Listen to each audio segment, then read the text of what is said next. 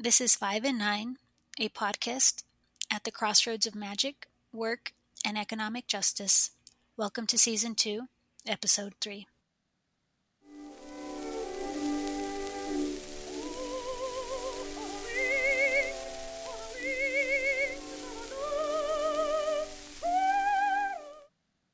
I had to put together a questionnaire on people's health, but it wasn't just sort of what kind of medicines are you taking, but I really want to understand each danzante's physical, psychological, and emotional health.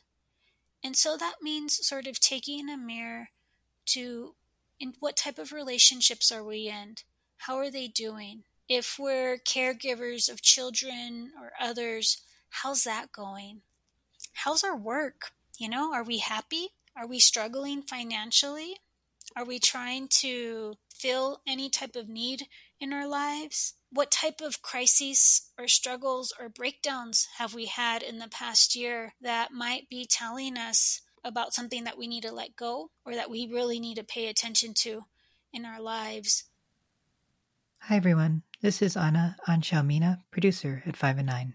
This is Dorothy Santos, Director of Magic with 5 and 9. We have on the show Angela Mictlanxochitl Anderson Guerrero, who has a beautiful practice that combines her deep commitment to both leadership development and spiritual growth. As the Executive Director of Lideramos, she works to cultivate Latino leadership in the U.S. She's also a council member of Mesoamerican ceremonial circles and a registered abuela, or grandmother, in the Danza de la Luna, or moon dance lineage, a trans-territorial Mexica ceremonial practice. Angela has previously worked in health policy and healthcare administration, received her doctorate in psychology from the California Institute for Integral Studies, and is a certified coach with expertise in neurolinguistic programming. And I can attest personally to her abilities. It was through deep conversations with Angela while we wandered the streets of Mexico City that I came to new knowledge and realizations about my own interests in magic, ceremony, the spirit, and, of course, leadership. The music for this episode is "Oh for the Wings of a Dove," aka "Hear My Prayer," composed by Mendelssohn and performed by Geraldine Farrar in 1911. In this episode, Angela offers prayer and meditation, and we invite you as a listener to find and make space for the sacred in whatever way you can as you listen to this episode.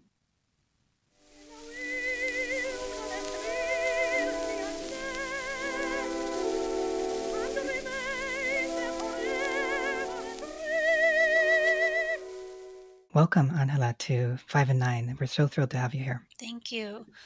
Anna, I'm going to offer a little bit of California sage just to cleanse the space between us, to welcome in the energies from all of the directions, and also just to honor how the three of us met sort of in California territories. May this humo rise in good spirits, with good intentions, and may our words and thoughts be guided with care and intentionality. Ometeo.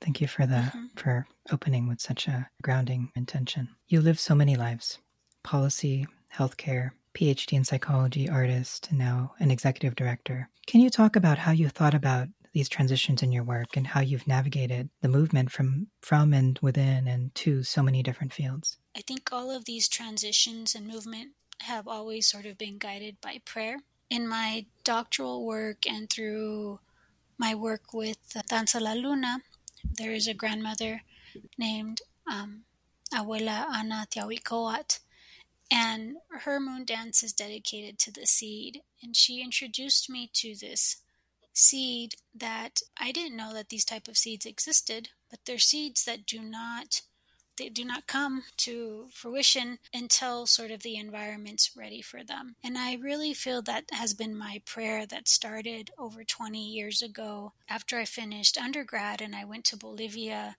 and I came back to Chicago to do my graduate work. And I was introduced to the work of Rodolfo Anaya and his beautiful book, Bless Me Ultima. And I discovered this beautiful curandera, spiritual woman, Ultima, who reminded me of earth spirituality, my ancestral traditions, and just sort of the importance of planning prayers and asking for spirit to guide you when you're not quite sure which direction to go. And I think for me, after being a young undergraduate student and being exposed to Bolivia and sort of Andino cosmology and, an earth spirituality that's very alive and real in the everyday. I came back home really with a lot of questions and curiosities about my own earth spiritualities as a Chicana biracial woman in the United States. Mm. And so my first prayer was for a spiritual guide, for an ultima to enter my life. And I really believe that was the spark that has sort of set off this sometimes wave, sometimes river, this long walk of really getting to know myself, valuing who I am, and really trusting that I will be okay with whatever choice I make. Can you talk a little bit about how you think about prayer? I think there's a lot of connotations with prayer, especially if people have grown up amongst different faiths. And I'm curious what that word means for you and what that actually looked like in the way that you practice the prayer, especially 20 years ago and even today. That's a good question. I think it's something I'm trying to integrate into to how I think about my work now in leadership. And I think as I engage more in prayer, as I engage with prayer through my ancestral traditions, which is within the Mexicayo, and as I meet people, I've learned what's most important to me, at least in my quest, is to help people value themselves and to be self-determined so that they can respect sort of their autonomy and the autonomy of others. And so recently I've been sort of working through some of the meaning making I created through my doctoral work, which was really about exploring the experience of Mexican and Mexican Americans, reclaiming their Mesoamerican spiritualities, and then sort of transferring that into the work I'm doing now in leadership development, but specifically leadership development within the Latino community. And what keeps on coming back to me are these four energies that I think are really important. And I think it relates to prayer, at least in this question. And I've been calling it thoughtful engagement. I think for prayer is offering or setting down an intention. What is it that we want to revive, reclaim, ask for in our lives and the lives of others? How are we responsible and how do we recognize the responsibility of that intention that we're planning? Are we prepared and willing to take on whatever comes of our intentions and prayers being answered, both for the good and sort of perhaps the challenging as well? It comes with reciprocity. In my prayer, what am I willing to give, but also what am I willing and expecting to receive?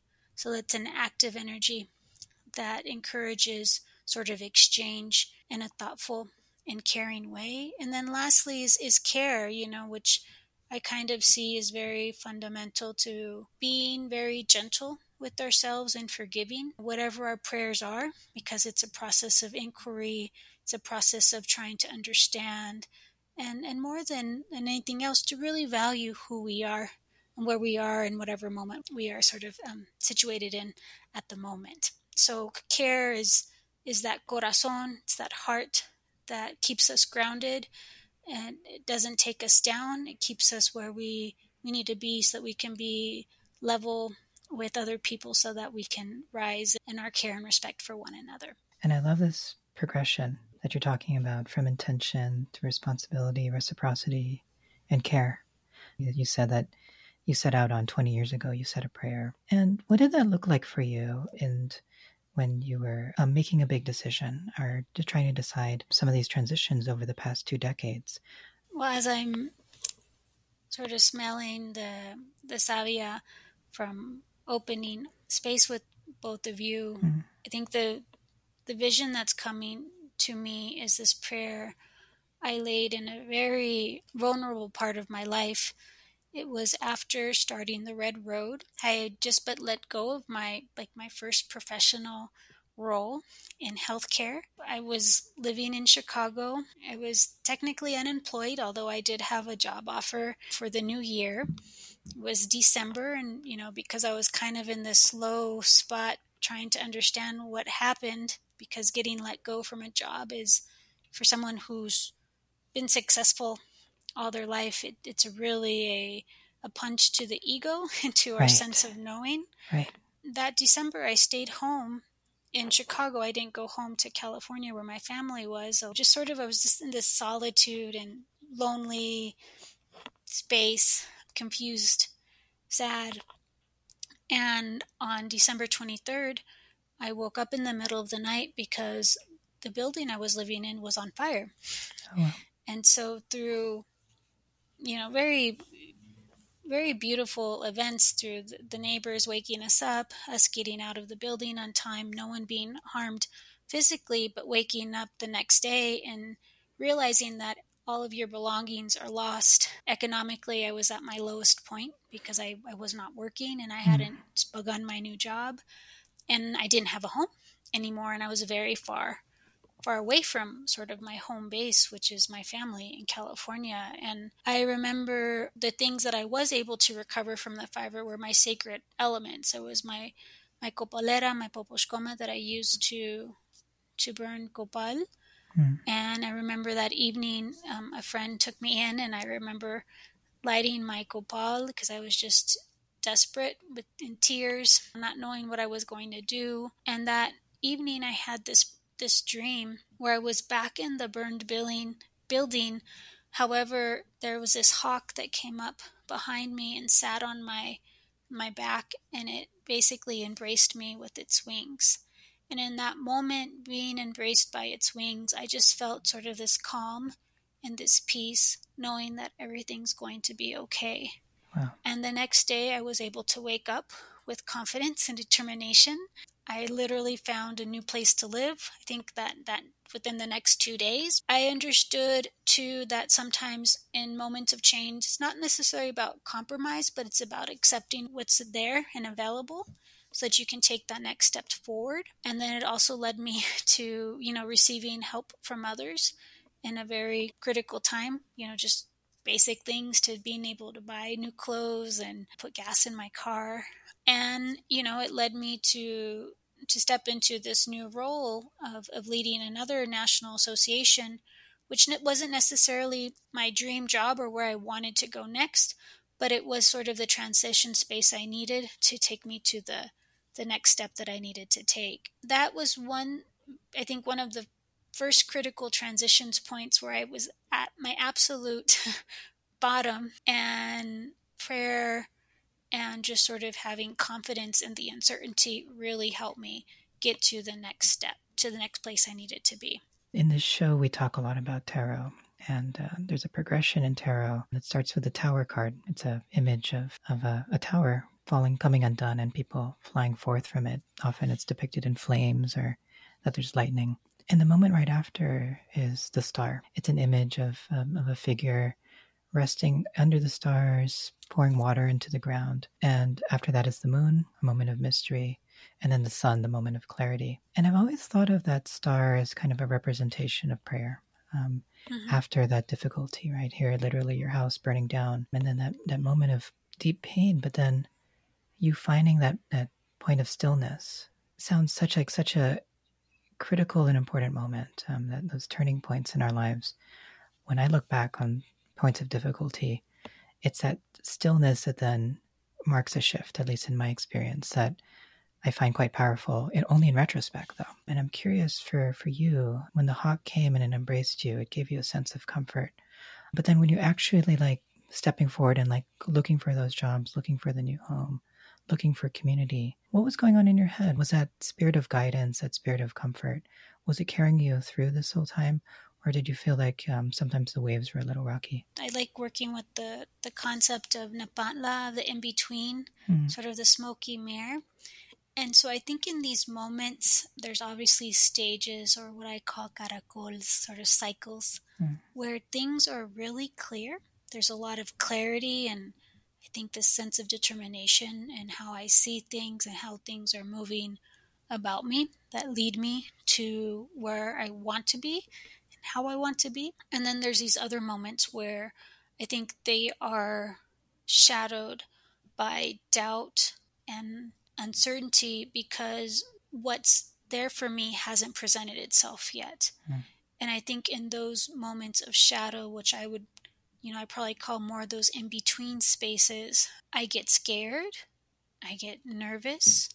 I think my anxieties and traumas are triggered. And in those moments, although I think prayer's there, I think they're very beautiful moments because they're moments where my body, spirit, and life is asking me to grow. Right. I'm asking to heal. And ultimately, I think those lessons in those moments are what further strengthen my clarity in the clarity moments of the cycle, to very clear, like, okay, this opportunity came, go with it.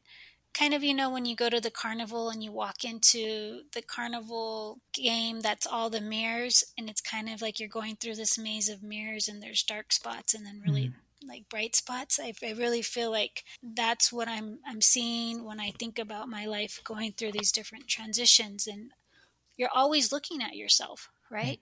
Right. But how you look at yourself is always changing as well. And so I think for me, coming out of that first transition that I spoke to earlier, I think Spirit was telling me, Angela, you are a spiritual leader and this is your path. However, Angela in the real world wasn't ready and mature enough to take that on. And so I kind of went into the nonprofit world where I was comfortable, but yet there was still the uneasiness. And so as I grew in my spiritual practice, I was given new opportunities, and I was also challenged by different circumstances. And so when I realized I couldn't do the nonprofit thing anymore, and I chose to take a leap and go to California to pursue my doctoral studies, that was a very clear and confident decision because I was tired of just sort of getting by. And for me, from the background that I come from, I don't have a trust fund. I don't have family members or friends who are going to pay my way. And for better or worse, in the United States, we have access to grants to go to school. So I'm like, wow, a doctoral degree is a good space for me to refuge in, to think about, what I'm feeling, what am I thinking, and how can I share this with others to sort of build that clarity and direction for myself again. It's definitely an emotional roller coaster, but one that I like to remember that has a lot of joy and a lot of care and a lot of like loving affirmation from the people around me.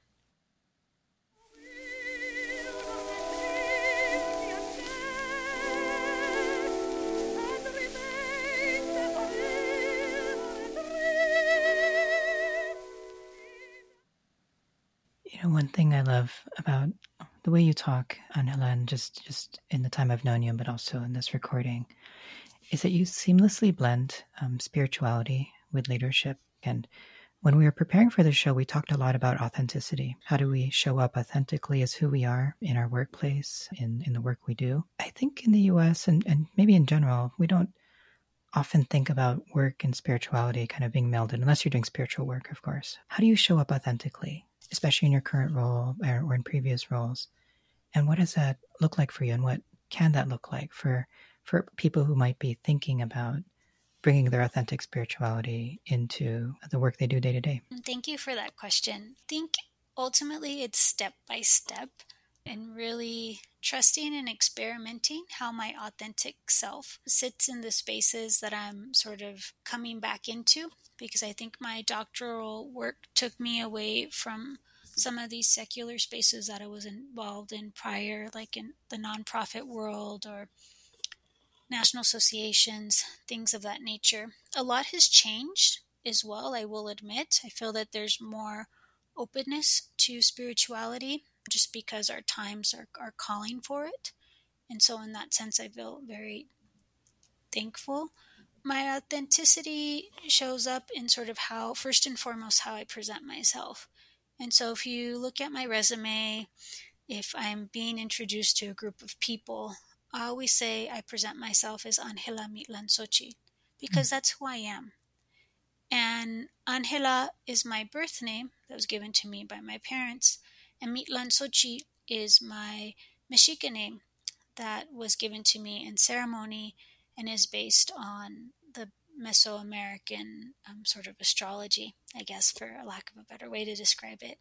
And it's really beautiful and powerful to be able to present myself as that, because when I say I present myself as Angela Mictlanxochitl, I am inviting all of my energies into the room or to the space that I'm occupying.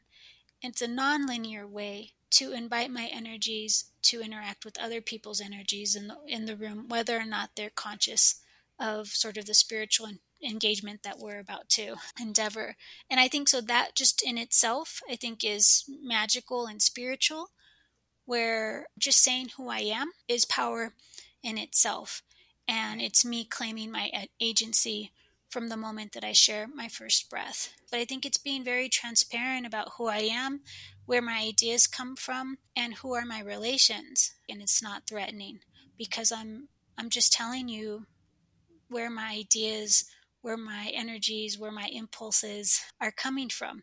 Recently, I was able to participate in a conversation with the Center for Creative Leadership, which is, one of the leading executive leadership programs in the world. And I was, a little nervous, but also excited. I don't really claim myself to be a leadership guru, but I'm willing to offer anyone, what I think and how I think about leadership. And for me, in this moment, what came up was Gloria and Saldua, Napantla, this framework of thoughtful engagement that I shared with you earlier. To no surprise, Spirit did its work, and even in this process of collaborating with CCL, they were able to sort of see the value behind this framework that I was offering.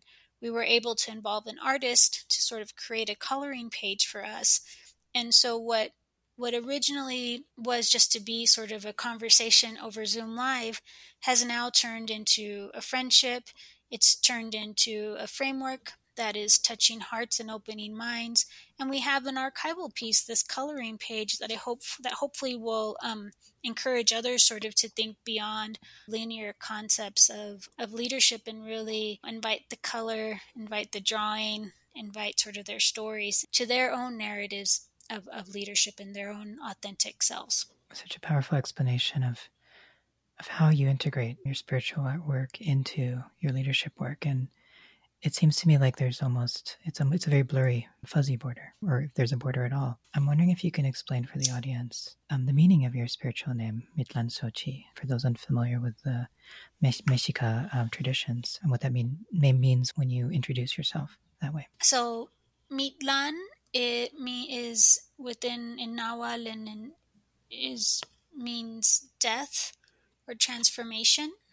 It's signified or symbolized sort of by the skull. And Xochitl is flower, which kind of has sort of creative but also sort of medicinal connotations to it as well. Nahuatl is a very layered language, layered meanings in its language. And so for me, being Mictlanxochitl is being someone who brings medicine, creativity, compassion to processes of transformation. That's such a beautiful encapsulation of what leadership is, isn't it? At least for me. Yeah. Right. Many models of leadership, but to me, that's a very inspiring model. Oh my goodness.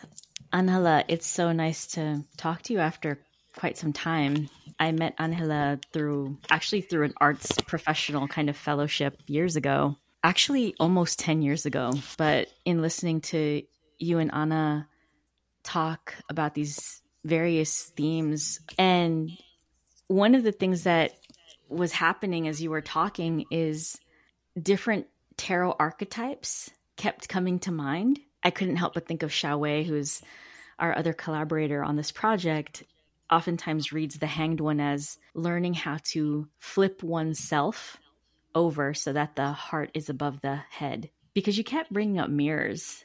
And I wanted to share something with you, Angela, from Christy Rhodes' deck. They did the New World Tarot. And the Lovers is actually one of my favorite interpretations of the Lovers. It shows a disabled community member in front of a mirror, and it is their twin that actually steps out of it. And the way that Rhodes describes that particular archetype is the Lovers are a sacred point where power merges from the spine. The Lovers are the feeling of warmth and belonging, the meeting where you felt heard, and the gathering where you felt alive. The lovers are two halves of a whole, intuitively joined at the hip and made for one another. I feel ever since I met you all those years ago, which in the grand scheme of things is like a blip in time if we think of the time-space continuum, especially through a fantastical way. I feel like you've totally embodied what Christy Rhodes is actually describing as this archetype. I wonder, when you use the metaphor of mirrors, maybe because you are an artist and that's a part of what you do in your life, how does the mirror look now to you? I think my mirror now is an obsidian mirror. And if you've ever held an obsidian mirror or obsidian piece of stone, what's beautiful about it, or at least the one I have, is that you can look at yourself and the other side invites somebody else to look at themselves. And so there's that duality, that exchange. By me looking at picking it up and putting it to my face, I'm inviting someone else to look at themselves as well. The prayer that we have this year in Danza la Luna Huitzilimetzli is all about praying on sort of the purpose, intention, and power of matriarchy, the power of women leadership as a women's sort of Mesoamerican circle. And that's a really hard work because of all of the colonial violence and deterioration of ourselves, particularly women. And sometimes even when we are trying to heal and care for ourselves, it's hard to look at how even in our daily lives, we are still holding up some of those habits or those ways of thinking that are maybe not helpful to ourselves or others. And so I had to put together a questionnaire on people's health. But it wasn't just sort of what kind of medicines are you taking, but I really want to understand each danzante's physical, psychological, and emotional health. And so that means sort of taking a mirror to in what type of relationships are we in? How are they doing? If we're caregivers of children or others, how's that going? How's our work? Are we happy? Are we struggling financially? Are we trying to fill any type of need in our lives? What type of crises or struggles or breakdowns have we had in the past year that might be telling us about something that we need to let go or that we really need to pay attention to in our lives? Also, it's understanding those moments that have given us joy or ecstasy, and how do we invite more of that, make more of that? I think you both are familiar with Joy Harjo, and I love using this quote of her around what is indigeneity, but indigeneity is a condition of possibility. And so I kind of see this obsidian mirror too, holding that energy of being a condition of possibility for who we are, has value and significance and importance to ourselves and to every living thing around us.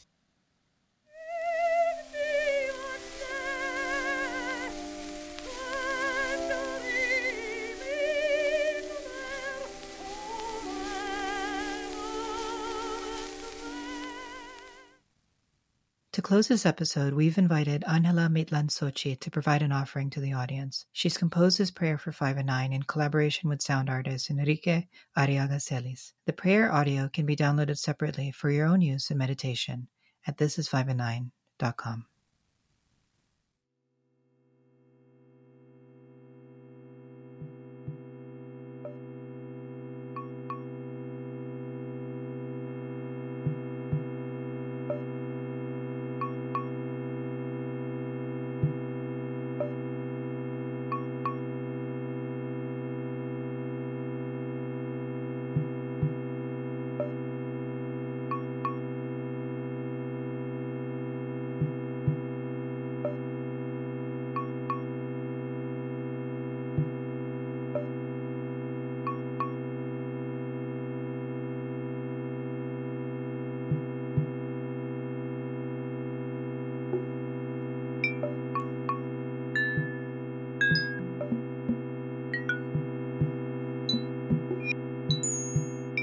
As I hold my round obsidian mirror, the black magic mirror, my fingers are around the edges, I lift up the black mare to my face. As I look into the mirror, I see the reflection of my face. I feel myself. I invite each of you to look back via the other side into the black magic mirror. Close your eyes and feel. Sense the darkness of the condition of possibility. With the permission of Nana Metzli, our moon, with the permission of Tonantzin, Mother Earth, with the permission of Tonatiuh, our sun, with the permission of the cosmic energies, I ask all of the directions to invoke the loving energy of this sacred space. I ask all the directions to activate the black magic mirror.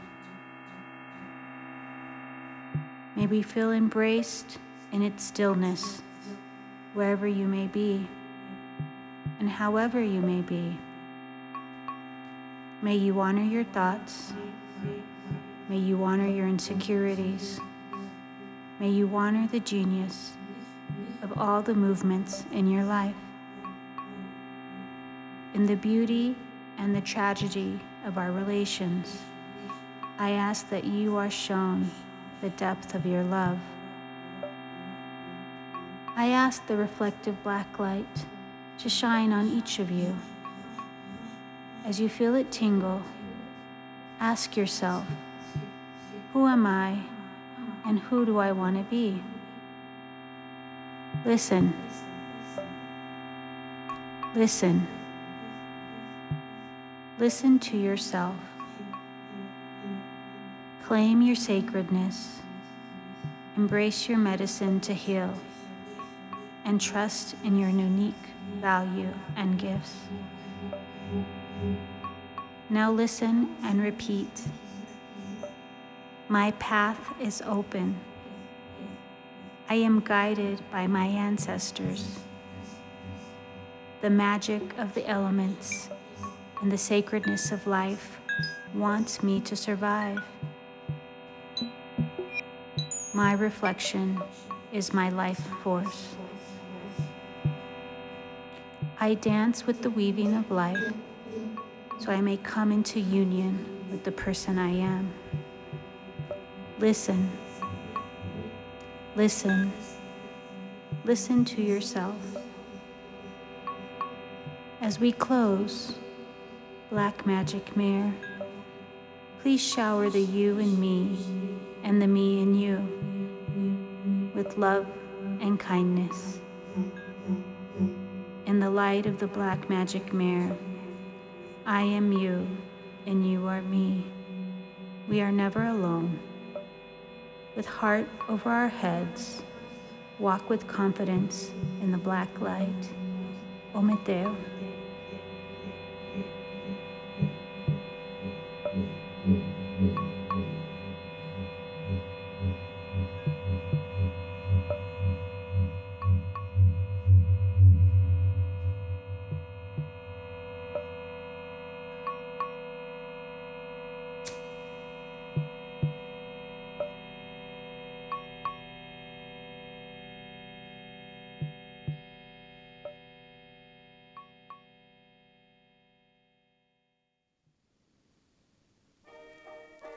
Five and Nine is an independent podcast and newsletter at the crossroads of magic, work, and economic justice. This show is produced by Dorothy Santos, Xiaowei Wang, and me, Anna An Xiaomina, and it's hosted by Dorothy and Anna. While this podcast is always free, if you enjoyed it, we invite you to buy us a virtual cup of coffee. You can subscribe on Substack for just $6 a month. Your generous support helps cover our production costs and honoraria for our guest speakers. Paying subscribers get access to additional content like how-tos, journaling prompts, tarot exercises, amongst other resources to support you in your work and your career. Find us at thisis5and9.com and on Apple, Spotify, Google, and wherever you listen to podcasts. The background music for our closing is Ain't We Got Fun, a foxtrot composed by Richard Whiting and performed by the Benson Orchestra of Chicago. This and the episode music are part of 400,000 sound recordings made available in the public domain this year. And it's all music that would have been popular during the time of the creation of the Rider-Waite-Smith deck, one of the most popular and influential tarot decks in the world. Thanks for listening, and we wish you comfort and ease in these times of great change and transition. Remember to breathe deeply, drink plenty of water, and take a moment of joy wherever and whenever you can.